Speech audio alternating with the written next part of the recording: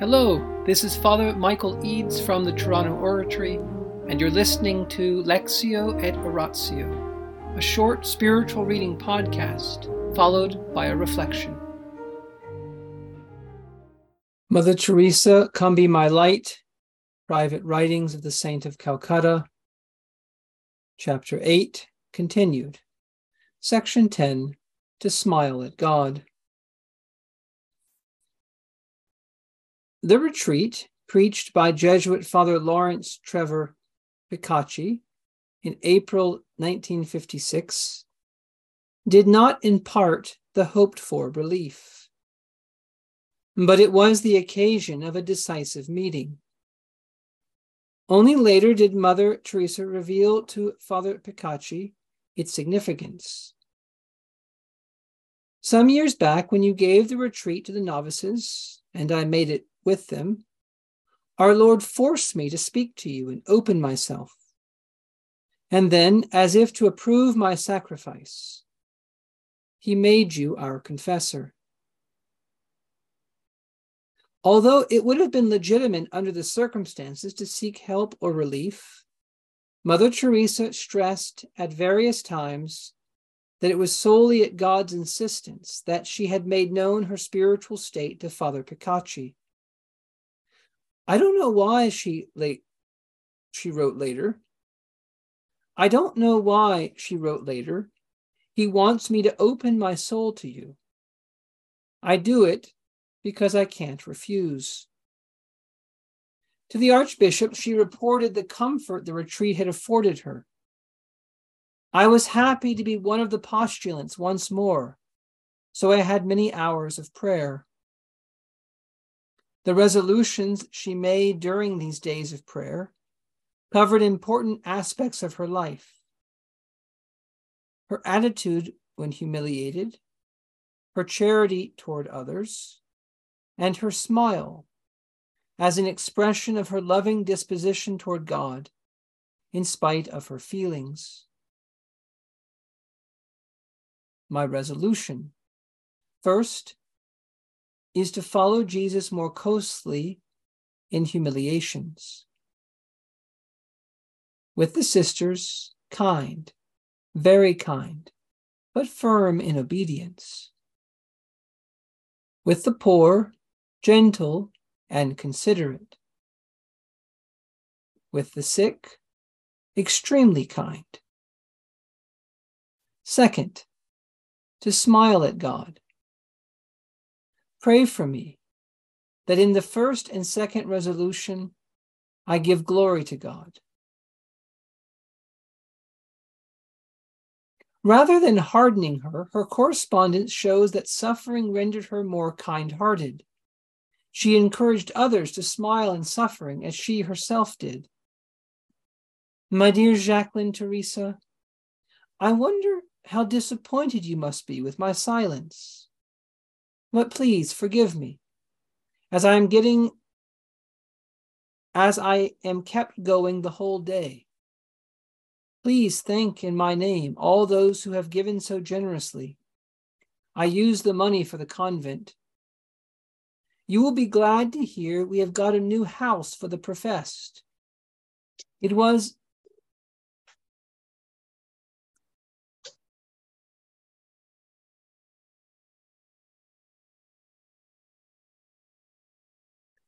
a miserable-looking building. Now it looks really beautiful. Our chapel is there also. I hope someday you will come to India and see our lovely chapel. The priests love coming here for Holy Mass. How are you, my little sister? You don't know how much I rely on you, on your love for Jesus and souls. It seems as if I neglect you, but I don't think a day passes without me uniting myself to you. So what does it matter whether I write or not? You know, in the Sacred Heart of Jesus, we are one. So smile and have that total surrender, loving trust, and perfect cheerfulness, which is the spirit of our society, and so bring many, many souls to Christ. Love Jesus. Live with Jesus, that you may live for Jesus. Mother Teresa. Archbishop Perrier continued to counsel Mother Teresa concerning the darkness. At this time, he interpreted it as purification and protection against pride in the face of the remarkable fruitfulness of her work. With regard to the feeling of loneliness, of abandonment, of not being wanted, of darkness of the soul, it is a state well known by spiritual writers and directors of conscience. This is willed by God in order to attach us to Him alone, an antidote to our external activities, and also, like any temptation, a way of keeping us humble in the midst of applauses, publicity, praises, appreciation, etc., and success. To feel that we are nothing, that we can do nothing, is the realization of a fact. We know it, we say it, some feel it. That is why stick to God, and like the little Bernadette, at the end of her last retreat wrote, God alone, God everywhere, God in everybody and in everything, God always. With St. Ignatius, you may add, my only wish and desire, the one thing I humbly crave to have is the grace to love God, to love Him alone. Beyond that, I ask for nothing more. I wish you all a happy feast of St. Ignatius. God bless you, one and all. Mother Teresa took his advice seriously, yet grasped a further purpose to her suffering. It was the price she was paying for others to come closer to God. A couple of months later, she asked the Archbishop, please pray for me, now more than ever. I understand how close I must come to God if I wish to bring souls to Him. In the name of the Father, and of the Son, and of the Holy Spirit, Amen. Angels of God, our guardians dear, to whom God's love commits us here, ever this day be at our side, to light and guard, to rule and guide. Amen. Most Sacred Heart of Jesus, Teacher of teachers, have mercy on us. Saint Philip Neri, gentle guide of youth, vessel of the Holy Ghost, pray for us. In the name of the Father, and of the Son, and of the Holy Spirit. Amen.